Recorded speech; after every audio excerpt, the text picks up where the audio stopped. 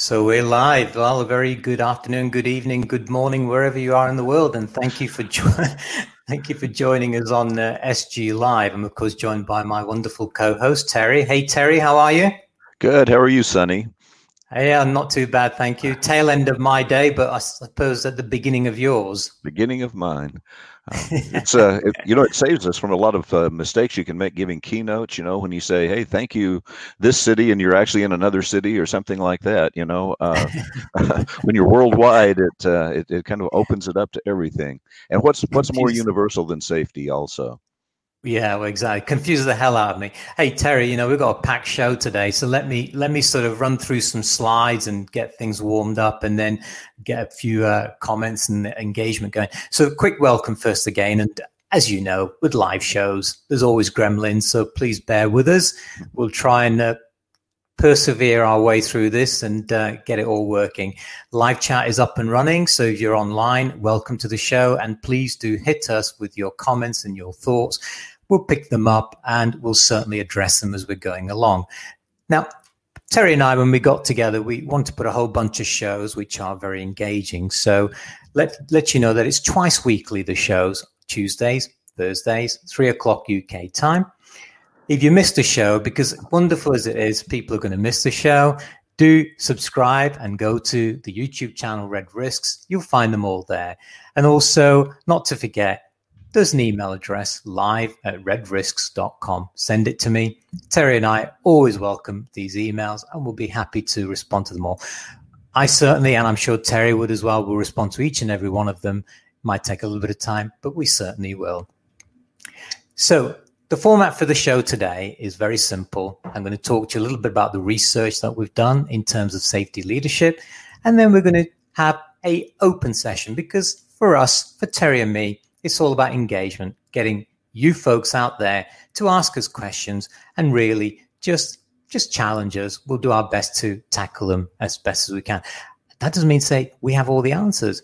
You might have some of the answers. So do chat amongst yourselves, do engage with each other and network, because networking is going to be the new way forward.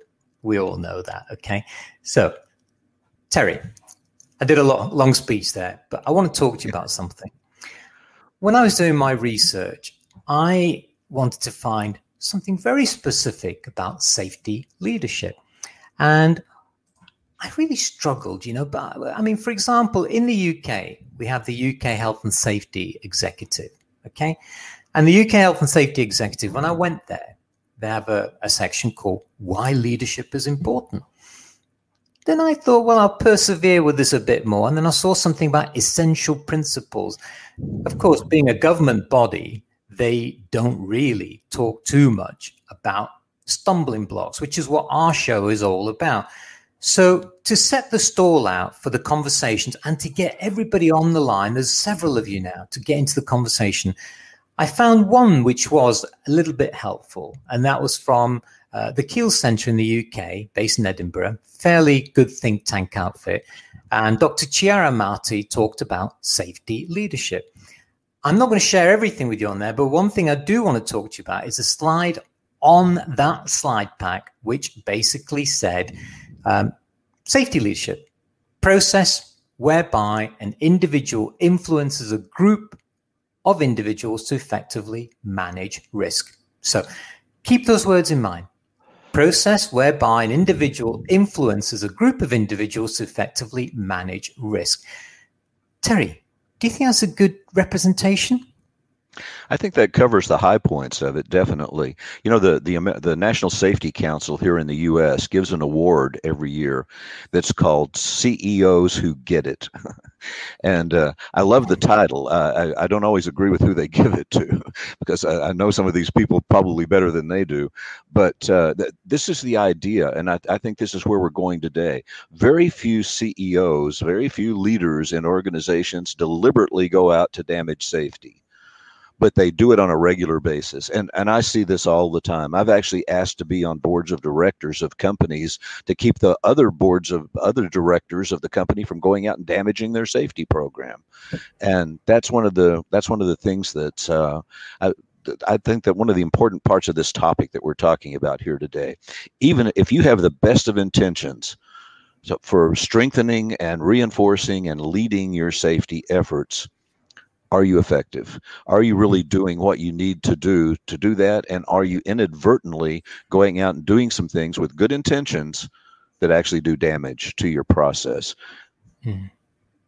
Yeah, I mean, I thought it was an interesting sort of definition because I might get toasted for this, but I tended to go away from talking about safety. Safety has got to the point in terms of words being used. It's a bit like banging your head against a brick wall. You know, after a while you don't feel the pain. And I thought, well, safety, we talk about safety all the time, and I started to use the word risk. So for me, that particular definition was very useful because risk is about consequences and likelihood, the product of. Now, in terms of leadership then, do you think then, Terry, that leaders understand the difference between safety and risk? Do you think that could be one of the stumbling blocks then? Absolutely so. And again, the answer is yes and no. Some do and most don't. And I think that's the real problem. You've dealt with a number of companies over the years. How many CEOs, how many presidents, how many CEOs, leaders came up through the safety ranks? Well, very few of them. No, I think they come up through production. They come up through, legal. They come up through accounting. They come up through other things. They become the leaders of the company. And so most of them delegate safety to a safety expert, a safety leader. And one of the questions I ask on a regular basis to these leaders is I say, is safety a core value to your organization? And inevitably they say yes. And I say, okay, what other core values do you totally delegate? Mm-hmm. Now, that to me gets to the essence of the fact that most of these people are not safety savvy. They care about safety, and they know that safety is something that can bite them if they don't take care of it. But I don't think they really understand it, and I don't think they really understand how to lead it. And that's why they stumble over these things out there. But if you don't see the stumbling blocks in your path, you don't avoid them. And that's why I was hoping we could kind of point out some of them here today that would help people to say, oh, am I doing that? Am I stumbling over that? Am I doing that with good intentions and not realizing the negative consequences it has? Well, I mean, we're going to be covering a lot of stumbling blocks, and maybe we might deluge our audience with too many, but let's start with that first stumbling block and pose the question to you folks out in the chat area. So Dan, George, Salah, Daryl, all of you. The first question I want you to hit back with is that one that we talked about. Do leaders understand the difference between risk and safety? Just hit back with a yes, no, not sure. Okay, just put yes or no, and we'll pick these up as we go along as well. So that's the first question that we want to throw out to the audience out there. And while the responses are coming in, because bear in mind we're a few seconds ahead of the actual live chat discussions, we will follow up on them. So if leaders don't understand the difference between safety and risk, then there's obviously a challenge there. But are there other stumbling blocks as well then, Terry? Oh, sure. But, you're getting to an even deeper subject, I think, that's more universal than just safety. And that is, do you realize what is a product and what is a byproduct? And safety is a byproduct of other things. If you're not managing risk, you're not going to get to safety. And going directly for safety is kind of like going directly for attitude. I'm going to improve somebody's attitude. Well, not by talking to them about their attitude. You're not. You're going to have to manage those other things that influence it. That's why I love that, by the way, in that definition, the word influence. I'm seeing that more and more out there in the world. We're realizing that people do things for a reason. If we don't change the reason, we might not change what they do. So if people aren't safe, is it because they aren't safe, or is it because they don't understand the risk? By the way, if it helps, and I've plugged this into a lot of organizations, and we're going to talk next week about employee engagement. Mm-hmm. One of the ways that you get employees engaged is to align their thinking. So if you, all of you out there today, if you interviewed 10 employees in a focus group and you separated them out and said, oh, what's your definition of safety? How many different answers would you get? Are people really aligned on that? And I've plugged into a lot of organizations. Einstein said, if you can't explain it to a 5-year-old, you don't understand it yourself. So do you have a definition of safety that you could explain to a 5-year-old? Would it be simple enough and universal enough that they would do it? Now, can you change the wording a little bit and explain that to a 40-year-old, who's been out in the workforce for a long time? And my definition of safety is simply these three parts. You have to know the risks. And that's what Sonny's getting at, I think, in here like that. If you don't know the risk, you're blindly working out there around things that could hurt you, and you don't even know that they can. The second thing is you have to know what to do about the risk. Now, organizations have the hierarchy of controls. We talked about that last week. So when they identify the risk, they say, can I eliminate it? Can I substitute it? Et cetera, et cetera. They go down like that. Where's the employees' hierarchy? What do they do? Sorry, Terry, I cut across there. Just to pick up on some comments here, I'm going to flick them up. I'm going to come back to Dang's comment in a minute. So George says, no, they don't understand the difference between risk and safety. Alita says, no, they don't understand it. So the general consensus that's coming across on the chat box is that they don't understand it. And Alita goes on to say, because they don't understand the risk. Agree. Now, I want to come back to a comment that was posted by Dang. And Dang says, hi, Dang, by the way. Dang's on our stream team. So, Dang, nice to see you. And Jorge, and in fact, nice to see every one of you on here. Dang says, if you are safety leadership, how can you help all people that you want to follow the way you want? Sometimes core values conflict with business. Well, I mean, gosh, that's a really good statement, isn't it? Oh, absolutely. And one of the reasons that and we've talking about strategy at some point in the future. One of the reasons I tell leaders of organizations, you have to be involved in forming your safety strategy. You can't delegate that to your safety professional. Most do. And what happens is the safety strategy conflicts with the organization operational strategy.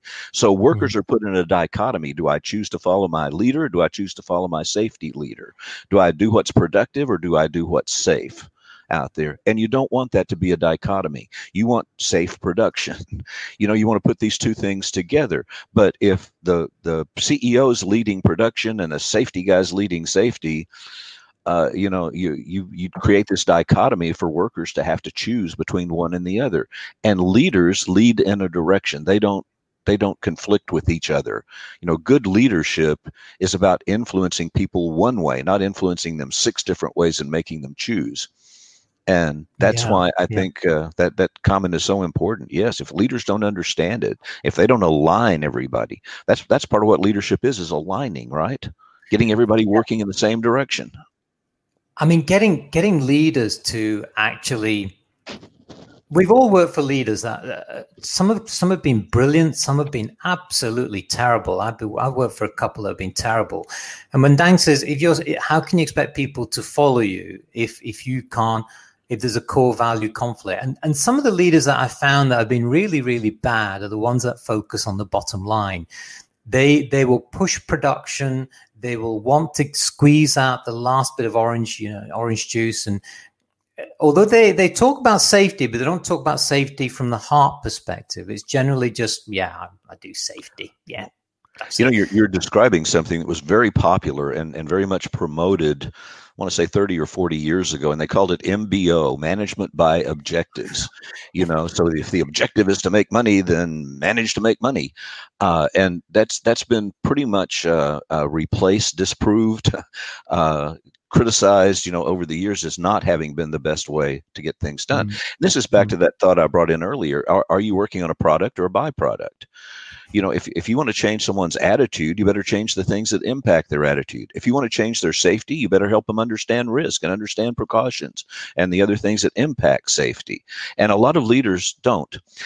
Just a bold statement. You're always talking about what you're going to get slammed for. I've been questioned and criticized over this one over the years, but leadership is kind of like parenthood and citizenship. It's something that's thrust on people with no training. Most people have their first child and they've never read a book about rearing children. Most leaders get into a leadership position. They've never read a book about leadership. They just work their way up through the ranks. They do their job really well. And all of a sudden you're in charge. And it's an awkward thing for a lot of leaders. They don't step up to that next level and say, I've got to get things done through others. They're used to getting it done themselves. And it takes them a bit of time. So if you have a bad leader, can you patiently help them be a better leader, or can you get them a leadership coach? That's incredibly popular right now, and there are some great ones out there. There are some people out there that just do an unbelievable job of helping leaders lead better. And Yeah, do they need help? If they don't understand, they do.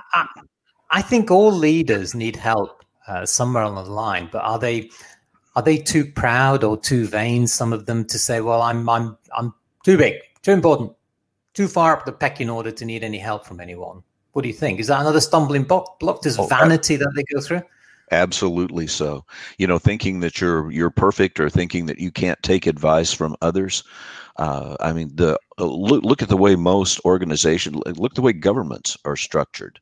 The leader of the UK has a cabinet that advises them. The president of the United States has a cabinet that advises them, and they send around a table and they listen to these people. And each of these people has a specific area of expertise, usually. And this is something that you can bring this expertise into a room. If a CEO or a president of a company runs it the same way, generally they get a lot better information than they would trying to be the Lone Ranger. Sure. Did the Lone Ranger ever play in the UK? I forgot to. Long time ago. Hi-ho Silver away. Yeah. Picking up a couple of conversations on chat. So Jorge says, hi, Jorge says, many organizations delegate all the work to the safety people. They, that is the staff, do not believe that they're part of the stumbling blocks. That's a really good observation, isn't it? Oh, absolutely. And very seldom are they a part of the stumbling blocks. In fact, they are something that the leaders stumble over sometimes, but that's a fault of leadership and not a fault of the staff. One of the things that I see so often is the leaders of the organization go out in the field and contradict what the local safety people have told people, or they override it. Or they ignore it, or they display their ignorance of it, and show people that they don't even know what's going on in safety out there in the field. And all of those are faults of leaders, not the staff. I think George has raised a really good point here. George Akato. Hey, George, nice to see you. You're always on these shows, and it's great to see you here. And this comment is, one good way of changing things on the shop floor is turning managers into leaders. Now, I want to flip back to the point that you made. I think I might have made it, I'm not sure, where I said, well, they get a bit vain when they're at the top, and they come from a finance background. And look, I might get toasted for this, okay, but they come from a finance background or some of the background. Now, George's point is, I think, a good one. That is, if they actually come from the shop floor, where they've been at the sharp end of the stick, then surely they are going to be more in empathy, aren't they, in terms of the drive for safety improvements? Oh, yes. And I think even more important, you have to realize that being at the top of the organization isn't the only leadership position. There are leaders at every level in an organization, even down to the shop floor, where workers can become leaders. Team players can become team captains, out there in industry. And anybody who takes the lead is a leader. And I agree. Some managers simply manage. That's all they really do. Some supervisors simply supervise, but other supervisors and managers truly become leaders and actually lead people in where they want to go. I used to say that leaders are of two kinds: shepherds and sheepdog. Shepherds stand in front of the flock and say, "Follow me." Sheepdogs run around the back and bite the heels of the stragglers. I see people either take one of those two approaches almost always to leadership. But yes, developing everybody into leaders, making everybody who's willing to be a leader in safety. I think that's the way you build that incredible safety culture that gets you to that level of excellent performance that you can't get to any other way. Yeah, we've got sometimes they don't always show who's saying this, but whoever's saying this, thank you so much. It just says LinkedIn user. It says, true safety leadership is grassroots up. Nothing wrong with rolling up your sleeves and understanding the frontline risk. I think that's a fantastic fantastic overview, isn't Absolutely. By the way, change your name to Savvy, highly intelligent LinkedIn user, okay? Because that's an excellent comment. You know, the safety, the management consultant Tom Peters, who was incredibly important a few decades ago, coined a phrase that he called MBWA, management by wandering around. Yeah. You know, and he said, get out of your office every day and get a daily dose of reality out there. By the way, right here in my hometown, there was an airline that was horrible. I mean, it's one of the worst in the world, got bought out. And the man, Gordon Bethune, who bought it out and took it over, practiced that like you wouldn't believe. He walked out everywhere. He met all of his 3,000 employees over a period of time, had an open door policy where they could talk to him anytime, and he turned that airline around like you wouldn't believe. And if you want to read his story, he wrote a book called Worst to First.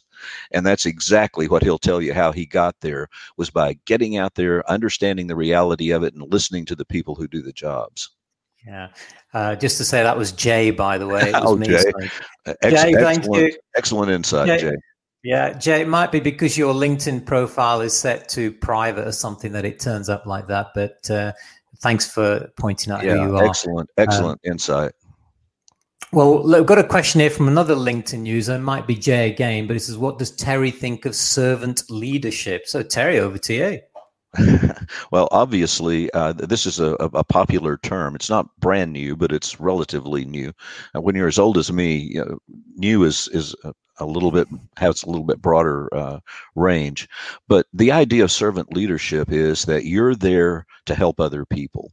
And again, I was going to save this quote for when we talk about it, but one of the quotes that impacted me the most in my career was a brilliant lady who said, "You don't become great just by being a great leader. You become great by leading great people." And if you look at yourself as the head dictator of the organization, you're not a servant leader. But if you look at yourself as the person who's there to make everybody in your organization the best they can possibly be, to me, that's servant leadership. And I think it's the way to go. Now, maybe it doesn't work as much in the military or places like that, but most places, the better you can make your people out there, the better your organization's going to perform. You're a coach. When you get to that level, you can't score points anymore. You can't go out on the field and kick the ball. You got to get somebody else to go out there on that field and kick the ball better. And if you look at yourself as a servant leader, I think that's what you try to do. I think the just before I flip to this comment, I just want to say, Cairo, welcome. Nice to see you again. The topic in the discussion today is, I think you may have joined it slightly later, is next time I'll remember to put a header up, is about safety leadership. So, Cairo, thanks again. And Arun, nice of you to join the show. Dom, I think Dominic Cooper's online. He says that LinkedIn user was Dominic Cooper. He said, hey, Dom, how are you? Let's get you on the show when you're free. But I think Dom made the comment about servant leadership. I want to flip this a little bit to a direction. I want to talk about leaders and maybe our personal experiences and also gauge some of the experiences out there. Terry, what's the worst leader you've come across? I mean, you don't have to name them, but what was the characteristic that you thought was a big stumbling block for them? We're talking more specifically about safety. I think a lot of leaders don't view themselves as the safety leader. They view themselves as the production leader or the financial leader or the business leader, whatever that means. And I think they separate safety from that. And when they go out in the field, it's not mentioned. So when you interview workers out there in the field with leaders like that, and you say, what's the priority of safety in this organization? They rate it very low. And I've had a lot of leaders who say, well, that's not fair, Terry. Just because I don't talk about it out in the field doesn't mean it's not important. No, but you're going to create the perception that it's not important. If you're the head person in the organization and you never talk about it, you're going to create that impression that other things are fabulously more important. One of the old presidents of Alcoa, since it's so far ago and long ago and half the people are dead. Paul O'Neill, I think. Oh, yeah. He gave an address one time worldwide. And so that means he's waking people up at midnight in China, right? To listen to his address. And we had just launched a new safety program, very important one, I thought, at Alcoa. And he agreed that it was very important, and he was going to mention it in his address, and he didn't. And when he got through, I said, Paul, you missed this huge opportunity to plug this new program and bring it up. And he said, oh, come on, Terry. People, just because I didn't mention that one thing in this 15-minute address doesn't mean that it's not important. And I said, Paul, you are the leader, and what you said in this address is what's important, and what you left out is not. And you may not have intended it that way, but that if anybody out there in the world didn't take it that way, fire them and replace them, because they're not paying attention. When you wake up everybody all around the world and give an address, what you say is important and what you leave out is not. You can't help but create that impression. And I think I think the worst leaders are the ones who don't realize that. Now, yes, I know they're tugged in a lot of different ways. I know that, I can remember being just a site leader and having the safety guy come to me and want all my best people and all my best attention for safety, and the quality guy doing the same thing, and the new program guy doing the same thing, and you get to the point that you finally you want to say, well, can I do something else too? Like, produce the product that we're in business to produce, because you're being tugged in so many different ways. But that's part of leadership, is the holistic thing, putting it all together, not talking about production without safety or safety without production, putting it all together and helping people have that idea of the holistic thing that you want. And I think the worst, first of all, the worst leaders in safety are the ones who just don't lead. They go out and they lead everything else, but they don't lead safety. And that creates that's where I was getting with the Paul story. If you don't lead safety as you lead other things, you diminish the importance of it in the sight of your workers tremendously. We've got a very good question coming from Kyril, and also another question for you coming in, Terry. But before I jump to that, I want to say my worst experience of a safety leader is very simple. One who was a bully. And in the good old days, we used to be not safety. We used to be called safety officers, and we were treated like the safety police, and they would come down and they would literally bully you into doing things. So, but there are leaders come in all shapes and all different sizes, but generally I found they tend to be very much bullying in nature, passive aggressive, and so on. And that's the big issue, I think. So let's jump to Kyril's questions. Jay, just want to acknowledge your question earlier. You've given us your surname as well now. Thank you very much. Kyril says, in safety, leadership is the most important part towards excellent safety culture. Leaders give compass, and manager just give you a watch. I get what you mean. Yes, I see. The leaders give you a navigation, whereas the managers just give you a timepiece to work to, I guess, and their time pressures, etc. That's a good sort of overview, I guess, isn't it? Fair comment, do you think, Terry? Oh, absolutely fair comment. One of the problems. Jay Wiley came to me 4 years ago now, I guess, and said, Terry, we want you to write a book on safety culture. And I said, I did. I wrote one in 1996. And nobody wanted to talk about culture back then. They wanted to talk about behavior, but they said, yes, but everybody else has talked about how you describe a safety culture, not how you improve one. And we think that's where you could really add to the mix out there. So when you look at, I read the other 11 books that had safety culture in their title or subtitle out there, and one of the commonalities that I found in all of them were that they basically said safety begins with leadership. I agree with that, but it doesn't stop there. And that's where I think a lot of the other books failed their readers out there, was they said, well, if you just lead the correct way, you're going to form a really good safety culture. And it's not that simple. There are other elements that have to be addressed out there. But, and I think what you're getting at here, and I think it's an absolutely true point, if the leaders don't lead, you're not going to have a good safety culture. They can get in the way of it. They can make it not happen. They can reduce it in importance by neglecting it and not leading it. Any number of ways. Even if they have good intentions, that if the leaders aren't not just well intentioned but well equipped and well informed on what they need to do, the safety culture is not going to be what you want it to be.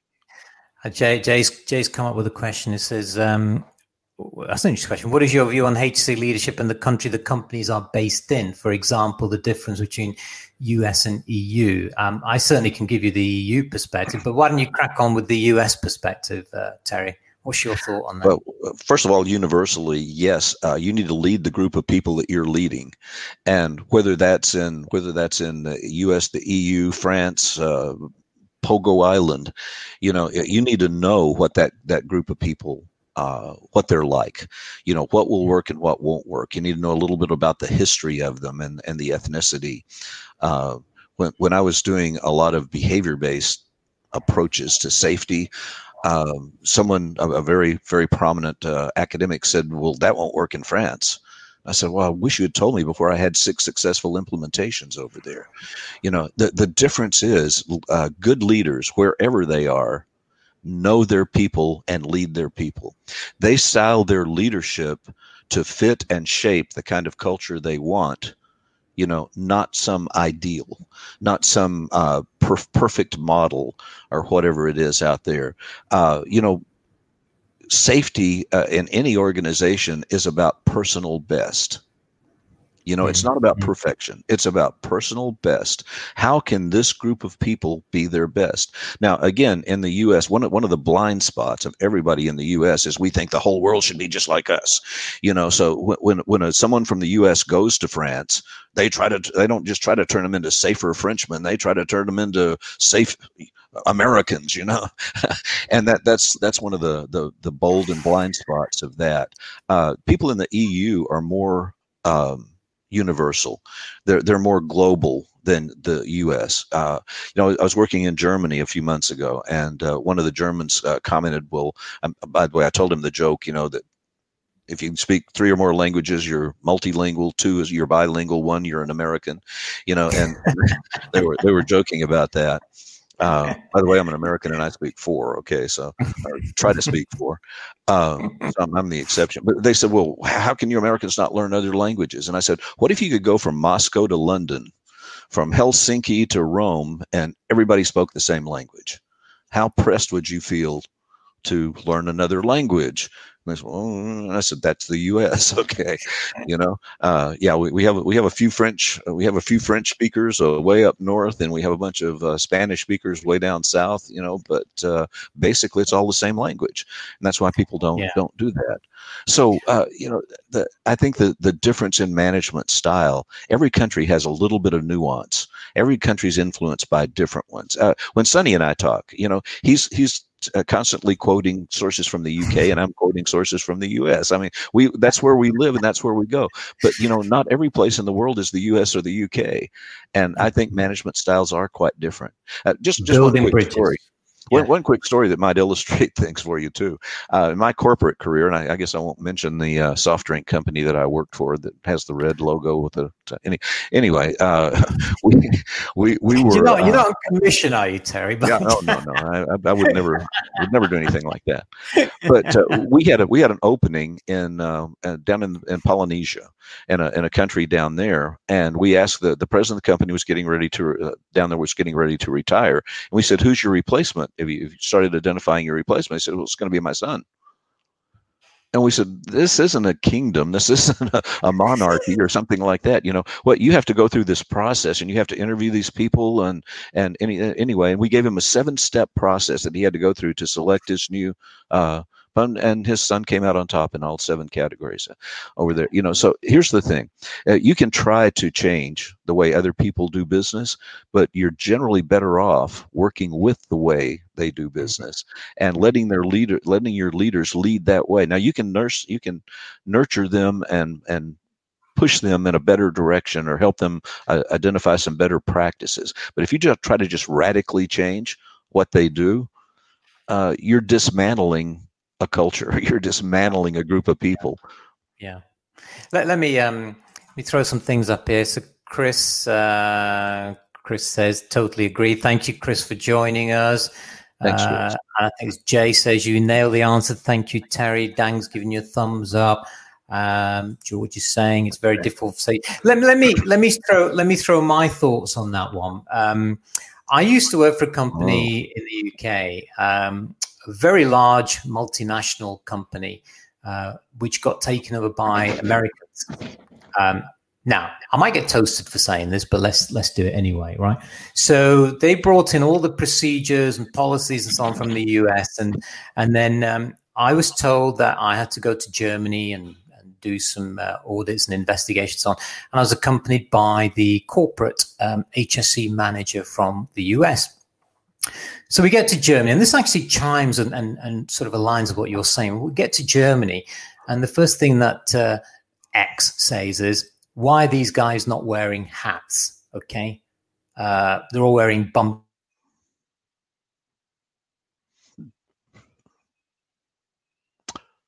You just froze up, Sonny. If you're not aware of it, your picture just froze. And I'm not hearing your audio anymore. I want it all. Can you hear me now? Yeah. Okay, you're back. Okay.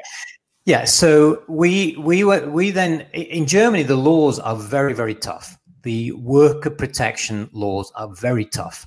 So when we put forward that we have to get rid of the hats, there was uproar. Bump caps, replace it with hats.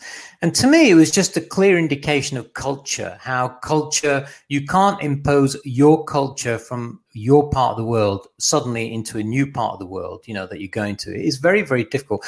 And I think that's a big stumbling block with leadership, in that they don't always understand the differences between the cultures. They think they do, just because they've got Google or they've been watching the news. But I think they have to be a bit mindful that culture plays a very important part in terms of getting engagement. Absolutely. Deming said, a bunch of people have said this, but I always remember Deming's because I read his quote first. He said, people support what they help create. And a really good leader doesn't just dictate.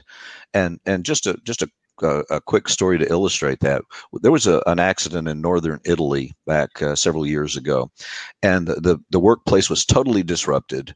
A lot of construction going on. A lot of the cameras had been taken down, so we didn't have video of this. Nobody really saw it.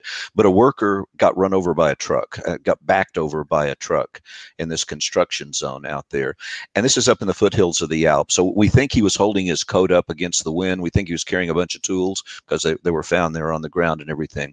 So the safety professionals were all brainstorming, what could we do to avoid things like this in the future? And one of the ideas that came up was, in Italy, you're not required to wear these high visibility vests. We call them VisiVest in America, with the reflective tape on them and everything like that. And they said, well, maybe the driver just didn't see him, and maybe that could prevent an accident like this. So the leader went back to Poland, and I'm not picking on Poland because everybody else did this too, and said, we're going to wear VisiVests.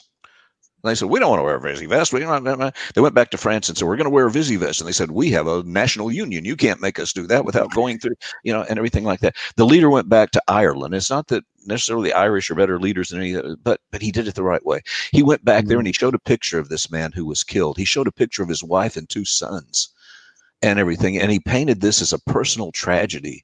And he said, we can't let that happen to us here in Ireland. What could we do to make sure that never happened to us? And one of the ideas that came up was wearing VisiVest, So everybody was forced to wear VisiVest, but they didn't have to force the people in Ireland because the leader there was a good leader and did what it takes. Someone mentioned trust and something just a minute ago too. I saw in the comment over there. It's absolutely true.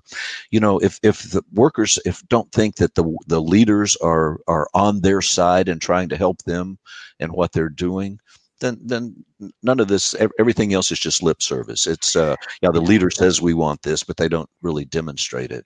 And that's another stumbling block of leadership, is saying one thing and doing another. I was working with a company not too far from my house, which is really unusual for me. And they're a high-tech company, and they passed a rule. The leaders passed a rule that you can't walk through the parking lot looking at your cell phone. 3 or 4 days later, on the internet, there were 8 videos of leaders walking through the parking lot looking at their cell phone. Mm-hmm. If you're going to dictate to other people what you want them to do and you're not going to do it yourself, that's one of those stumbling blocks of leadership that we were going to talk about here today. Well, George is saying, so true, safe production is the number one priority. That is true, but unfortunately, not every company sees safe production in the two words put together. It's usually just production as the number one priority. Yeah. So you could say there are still some minds that need changing out there. And George has also asked, what does Terry think about these three barriers why leaders fail to empower others? Desire for job security, resistance to change, and a lack of self-worth. Wow, there are subjects there on their own there, I think, aren't there? Yes, there are. I mean, we could take an hour on each one of those. But no, I think these are why some leaders fail. Some leaders don't want anyone, they don't want to share knowledge because they feel like if someone gets as much knowledge as they do, they could take their job, and so they don't help them become better in safety. Resistance to change, I think at the top there's a bit of resistance to change. I think the further down the org chart you get, the more it's resistance to force. Cultures are changing all the time, but they change from within. They resist force from without. And I think a lot of people mistake resistance to change to resistance to forced change. Anyway, that's a subject we could spend an hour on too. Gosh, I mean, put that for the hopper for the future. Sure. And if the leader doesn't have high self-esteem, they tend to not lead very well either. I think your 3 points are excellent. I would just suggest that they're not the only three. I've got a list in front of me here with about 20 on it that are things from my experience that leaders, well-intentioned leaders generally, did a bad job. Summary. Yeah, we'll do a summary in terms of what we've come to in terms of conclusions, in terms of some of the stumbling blocks. But Chris is now saying, Chris, a good question. When you get good comment. When you get buy into an idea, then it will live in the workplace. And you are right. If people do not trust their leadership and have come across double standards, then they're not going to implement what has to be done. Oh, wow. Chris, yeah, I mean, very well put there, I think. Yeah. Realize, though, that buy-in is only the first step. If they say, yes, this is a good idea, but the idea is not going anywhere, they don't see progress toward it, they don't have anything that they can actively participate in to help make it happen. I mean, there's a dozen reasons why, even if they buy in, it doesn't work. So, yeah, I think you're absolutely right that once you get them to buy into an idea, that's the starting place for change. I say constantly that all change begins with new thinking. If you don't think a different way, you're not going to do anything differently. You're not going to make progress. Let's drill down that sentence a bit more that Chris has put. And if it says, and you're right, if people do not trust their leadership, I mean, falling out of trust with leadership is a big issue, isn't it? I mean, you can't have a bigger stumbling block than not having trust in a leadership. I mean, we might as well just switch off the lights. The last person switches off the light, closes the gate, and goes home, basically. What sort of reasons do you not trust the leadership for? Maybe lying about statistics, for example? Well, maybe they've demonstrated that they care more about production than safety. Maybe they accept a certain level of safety imperfection and don't strive to get any better. There are a number of reasons why they do. But I think the number one that I run across is they try to fix the blame instead of fixing the problem. The leaders, once they find someone to point the big finger of blame at, think their job is done. And, well, here's the idiot that caused this problem. Let's get rid of them and problem solved. And they don't realize that almost anybody doing that job doing that way might have done it the same way, and they don't fix those kind of issues. And I think that's where a lot of it comes from.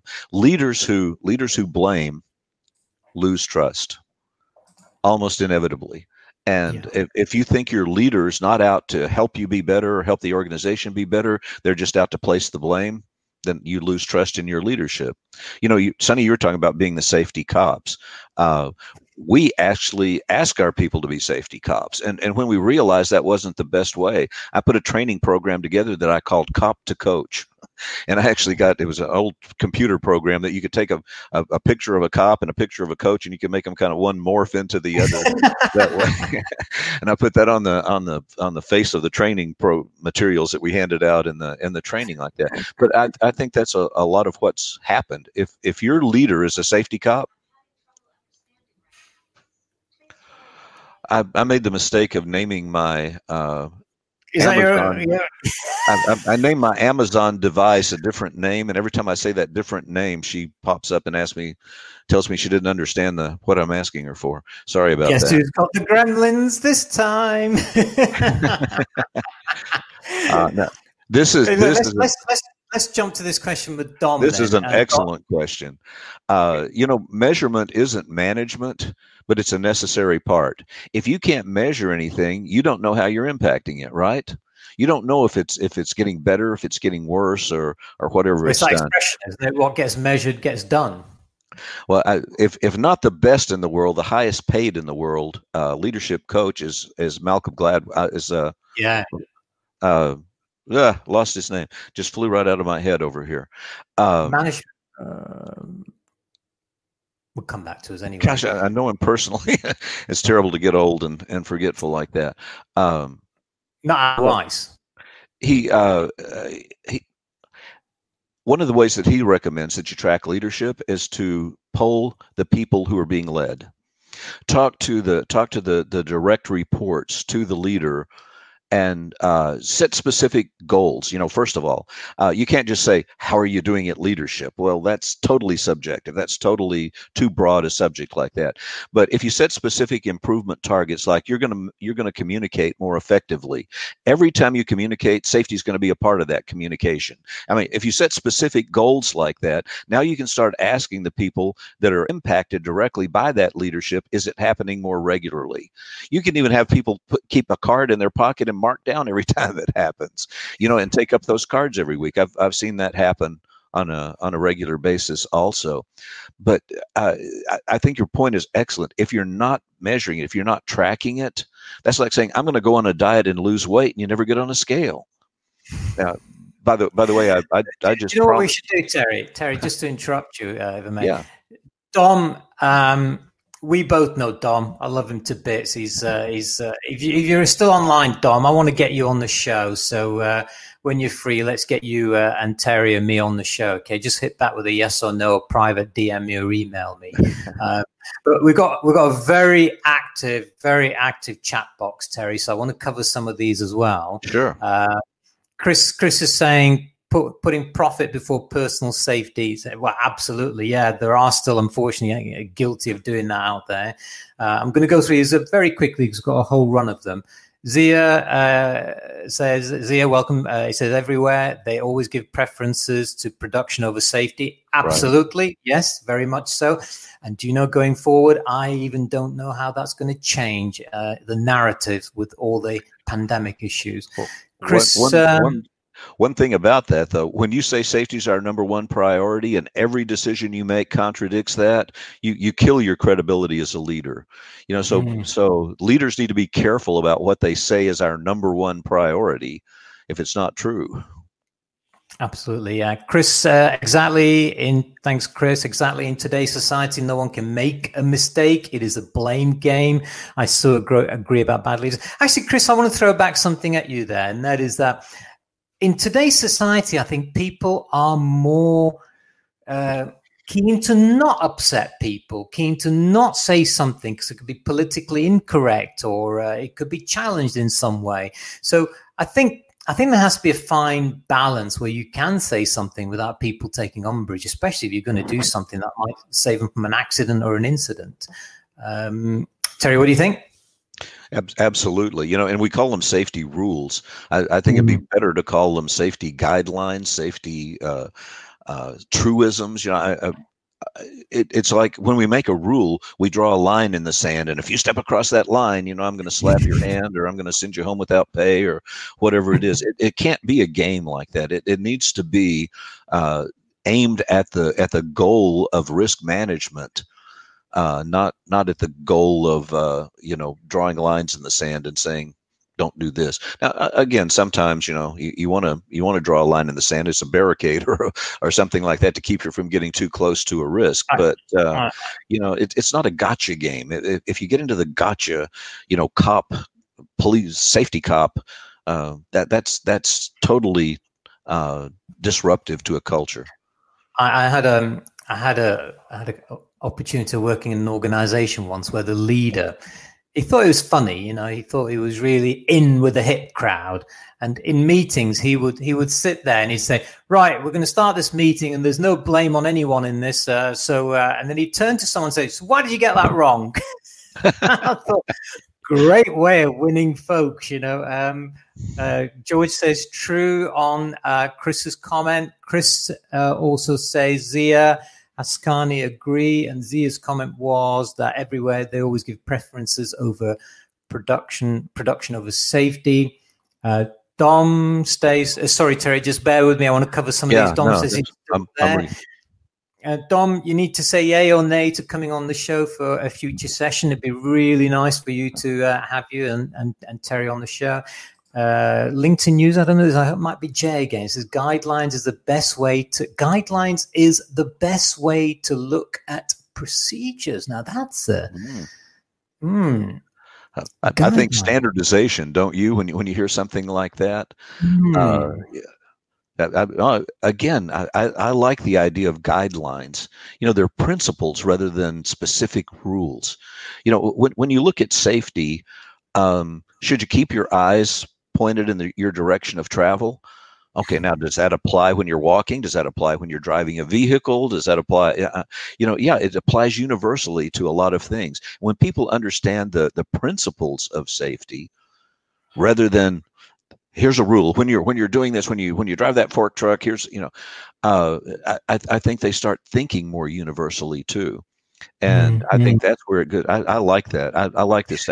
Maybe I'm reading more into it or different, taking it off in a different direction. No, I think it's a good one. I think we always must pin it back to our conversations last week, which was about hierarchy of controls, right, and where procedures sit in that hierarchy. But I think it's a good one.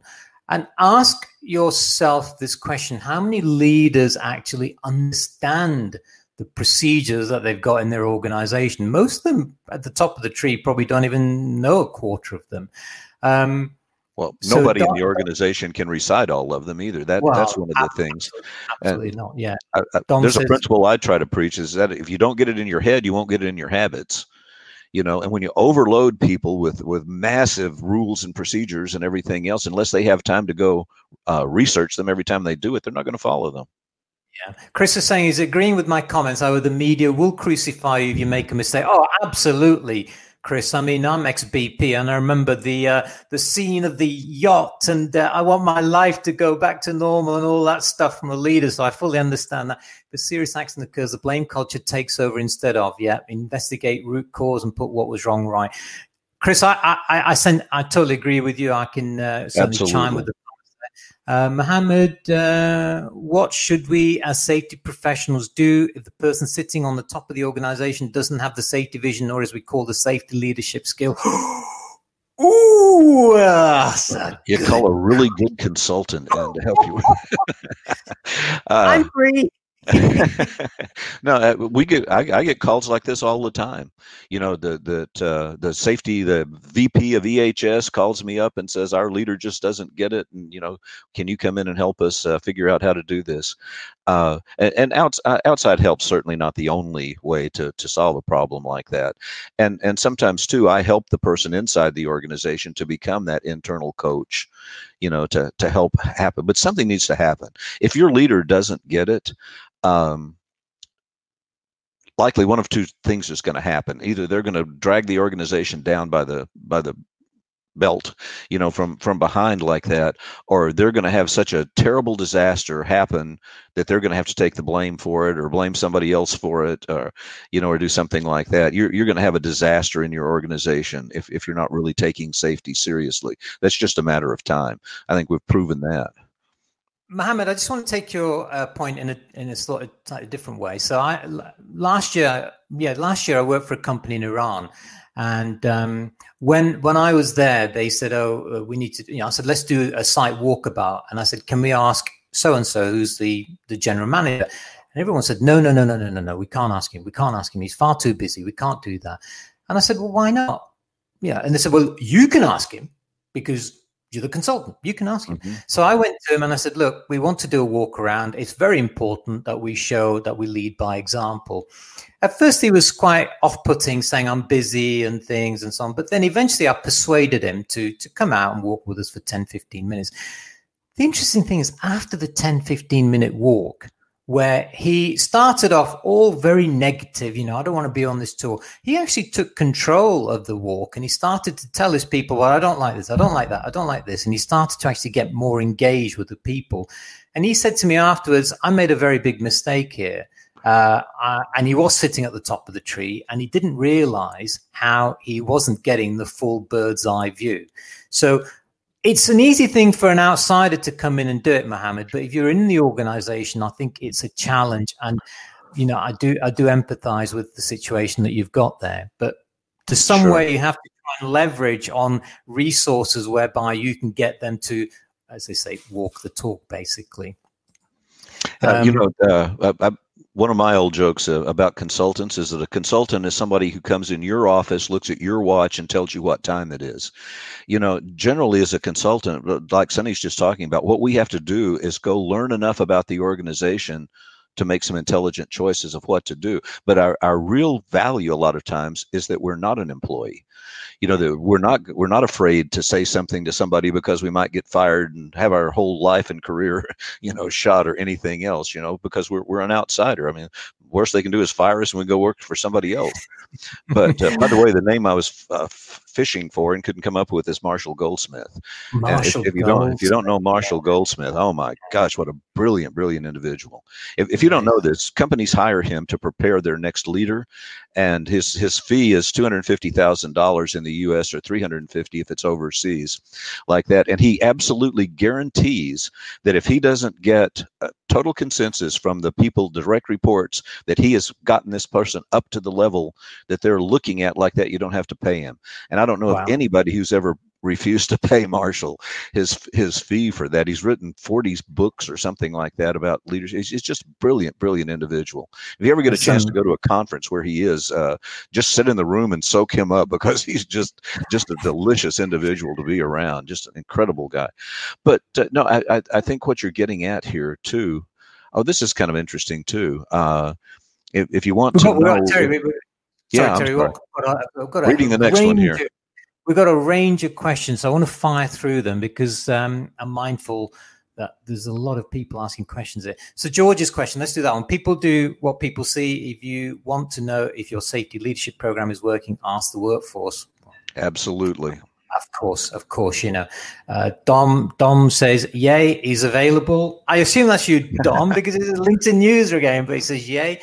Chris, thank you very much. If you get rid of Terry, I'll come on too. No. I'm looking forward to the fireworks. What's going to happen? Chris says, thanks, Chris. He says, ha, Sonny, so true. I've been witnessed as a manager say no blame than single people out. Yeah, I'm afraid there are people out there who still do this. The old dinosaur mentality. Way too many. Absolutely. Nope, not me. I don't know who that is. Fits Dom's safety culture model. That sounds like Dom. So guidelines, that is. Yes, okay. Chris says, Mohammed Rahil Khan, good point. Yeah, absolutely. George. Absolutely good point, yes. Bear with me, Terry. I'm rattling through these. Leader plus vision equals results. George says, true, Sonny, it's the work as imagined versus work as done model. Spot on.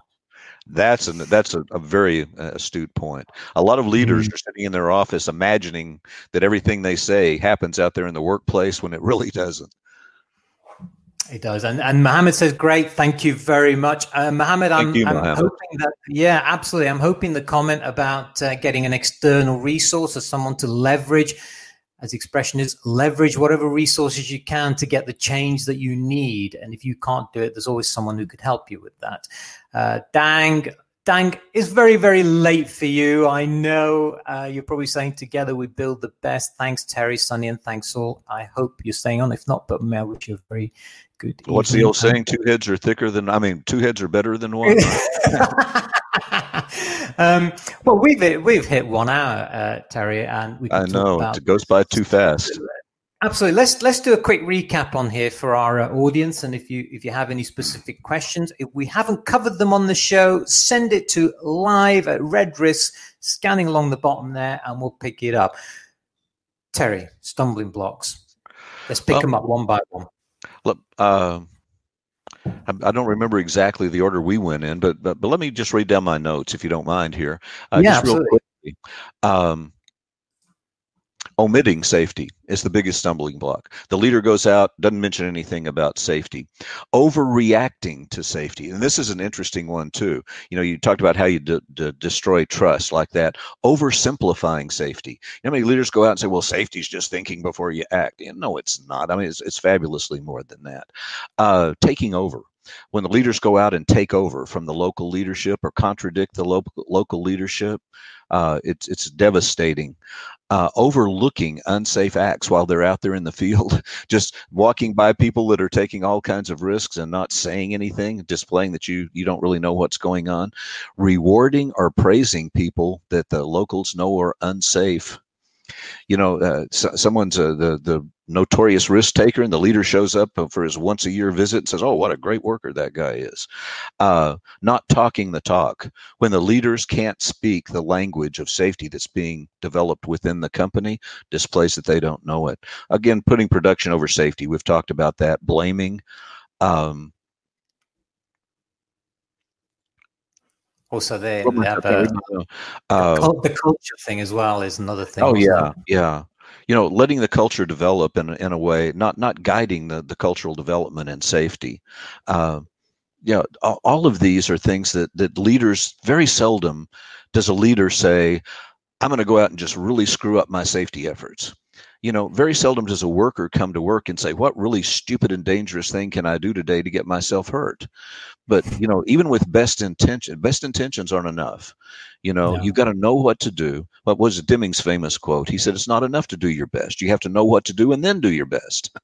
And I think a lot of leaders don't know what to do. They don't know what good safety leadership looks like. And because of that, they do things with good intentions that produce bad results. And again, the leader sets the tone for the whole organization. People have been saying that all through this workshop here today. If the leaders don't lead, the followers don't follow. Let me pick up some more conversations here, Terry. Jorge, working in safety. I'm going to quickly pan through these. Working in safety is not easy. We need to have a great conviction energy to keep on the way.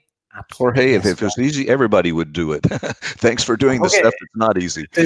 We used this expression in last week's show, and I said someone made a comment a long time ago, which is safety is not rocket science. Rocket science is easier. So, that's right. Exactly. And Dom, hey, Dom, this is not good. You're saying Terry's very wise and great to listen to. That means that I won't see any fireworks if you come on the show.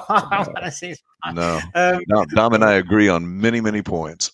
I'm glad that we can certainly entertain and also impart quite a lot of knowledge there. Chris, thank you. Dang Lee, you're so right. We cannot do it on our own. Dang was saying basically we have to do it together. Okay, maybe we can, but it will be a false working environment. We need to work together. Together we are stronger. You know what, Chris? Such wonderful words there. Absolutely. And I think especially chiming with the current situation that we're in now. Selvaraj, thank you. Thank you to you, and thank you to everybody. Yes. And Dang, thank you. Acknowledging Chris there. Always great to have you here. Absolutely. Good to have everybody here. And the thing is, I could go on and on with this for a long time, but we've hit an hour. And what I want to do is I want to say a couple of things before we finish off, Terry. First thing to mention that next week we're going to be covering workforce engagement, correct? Yes. And I would really encourage you all to join that one. We do these shows twice a week, and the timing is fixed and the days are fixed as well. So, Dom, if you are available, and so long as Terry is also agreeable, I think we should get you on that chat. let me know. Ping me an email, Dom. You've got my email address. And I just want to flick up a little bit of some more slides here. So thank you so much for all of you taking part in the chat. You guys have been absolutely wonderful out there. It certainly kept us both on our feet.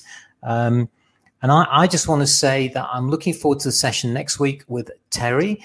And I also want to say that Thursday we have the discussion with the live stream team, the stream team, as I call them. Dang is there, Jorge, and a few other people from across the world. Please join us and really welcome you interacting with us as we cover the same subject again, but in a different way, from a global perspective and what people think across the world from those different parts of the world. Terry, I'm gonna just keep quiet for a minute, let you have some final thoughts on this. Well, I was already thinking about next week. If you're planning to join us next week, think about this. How do you define engagement? And how would you measure engagement in your organization? And where are your problem spots? Like contractors or temps or summer help or interns or something like that, that you have trouble getting engaged. So think about that. What is engagement? How do you measure it? And where are your problem spots? Bring those to us next week, and let's try to address some of those very specific things over there. The word engagement, I was telling Sonny earlier, it's kind of replaced motivation. From what I'm hearing from my clients out there, they don't ask me to come in and be a motivational speaker anymore. They ask me to come in and teach them how to get their employees engaged in their safety program. And I think it's first of all an excellent term, depending on how you want to define it. But think about that and bring those thoughts to us next week, and let's talk about them there. And I've got one more thing to push as a bonus thing, and that is, if any of you out there want to talk about a topic that you're really, really, really keen on, I encourage you to not only drop me a line at live@redrisks.com, but also come on the show. Join us, be a part of the stream, and take part in it. So Chris, Dang, everybody, whoever's on there, join us, take part, and we look forward to that. Terry, as always, thank you so much for sharing your wisdom, your knowledge. It's a real pleasure.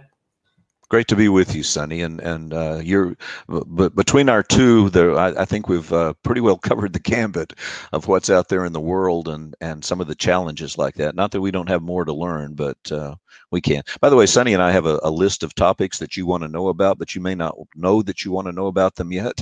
If you send them in to us, we know you want to know about them, so they go to the top of the pile. Yeah, I mean, the most important, there's a comment coming, the most important people are the audience. Terry and I are merely facilitators. You make the show. If you want us to talk about something, you tell us, and we'll do our best to include it. And of course, come on the show as well. Terry, thank you. And I will catch you next weekend for a very exciting show. But other than that, speak to you soon. And catch up. Best wishes for everyone out there. Thanks. Bye, everyone. Take care. Till Thursday. All the best.